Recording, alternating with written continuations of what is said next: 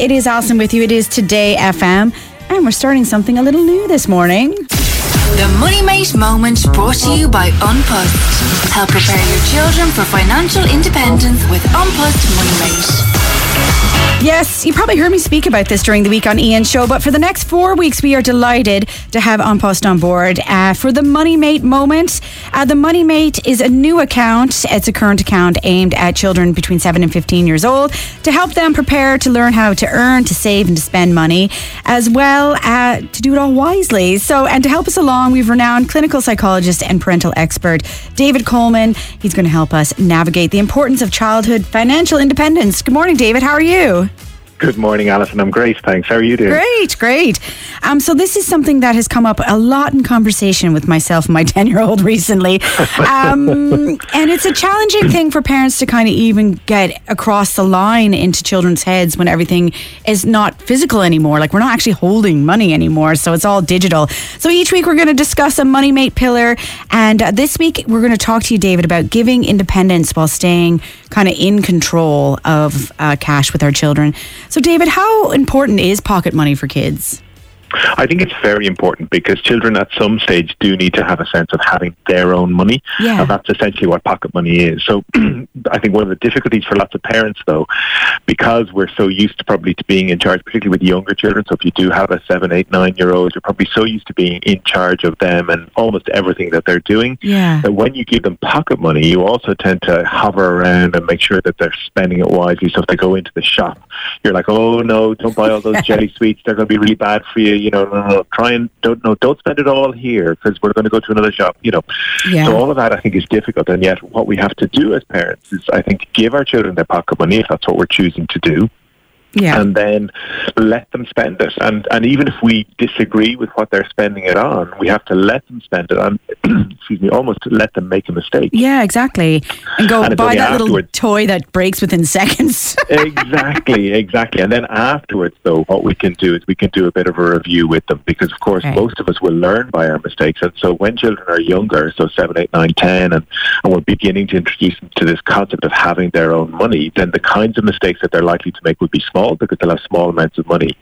But what that does then is it sets them up for when they're older, when they're 12, 13, 14, 15, and they possibly have more money because they're being given maybe bigger gifts by family or friends or whatever, that they're going to be in a better position to spend wisely. And so we have to kind of let them make mistakes. I think sometimes something like, communions, particularly here in Ireland, is a big deal for parents because suddenly their child might have quite a lot of money. Yeah. Given the generosity of most Irish families in terms of spreading the love when it comes to communions. And again, then, that's a great opportunity to talk to your child about money. And so that's really when we're giving them responsibility, we have to be able to talk to them about, how do we spend money? So that's often a good way to start with children, So if you as a parent have a habit of saving or if you have a habit of making sure that you're kind of putting money aside for different things. We have perhaps our disposable income, as we might call it. And we also have our money for necessities. Do we tend to put that aside, or how do we approach spending and using our own money? And so we can use that almost as a role model for children. And David, actually, I think that's what's so good about the Unpust Money Mate is it actually allows a parental kind of helicopter view of setting boundaries from the outset and kind of looking after the control of it all, but then children actually learning the kind of mechanisms of saving and spending. Yeah, absolutely. Because I think, if your child has €10 in cash, physical cash, they go into a shop, you actually have to get them to turn out their pockets at the end to find out how much money they have left. Whereas, the fact that most money is turning digital now anyway, with the Money Mate account for your child, they'll get their own debit card. But you as a parent, that Money Mate account is linked to your Unpust Money account. And so you'll be able to see and track what money they're spending. So if you do notice that they've suddenly spent, quite a bit of money or money that you weren't expecting them to spend, it's again a great way, not necessarily to give out to them for that, but just to come in and say, oh look, I see you spent €7 there the other day. I wasn't expecting you to spend any money. What happened there? How did you manage to spend that, or what was that on? And then you get again to talk about, well, was that a wise use of the money? Was it an unwise use of the money? If it was an unwise use of the money, how are you now going to learn from that and do things differently the next time? Avoid it. And I think as well, like I know my daughter, the actual physical kind of a card and spend in their hand, they also have a sense of responsibility with that because it's their own belonging. So that is the physical, I suppose, in a way, replacing the actual money. Yeah, absolutely. And so they have to take responsibility for actually physically minding that card in as much as they would have minded any other, personal item that they consider to be theirs. And it is very important because, again, we have to start having conversations with children about fraud and about how somebody else might choose to use that card if they got hold of it and if they had access to it. So yeah, absolutely. We can talk to them about just the importance of being careful and minding it and always kind of knowing where it is.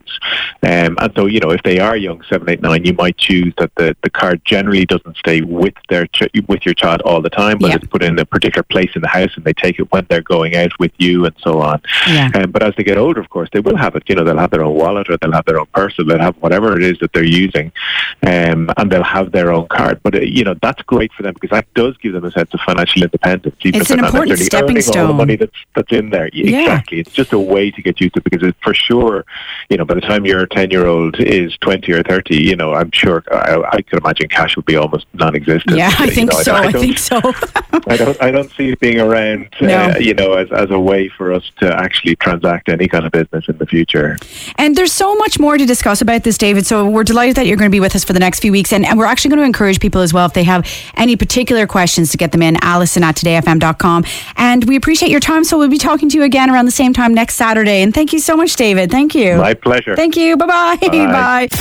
The Money Mate Moment brought to you by An Post. Help prepare your children for financial independence with An Post Money Mate.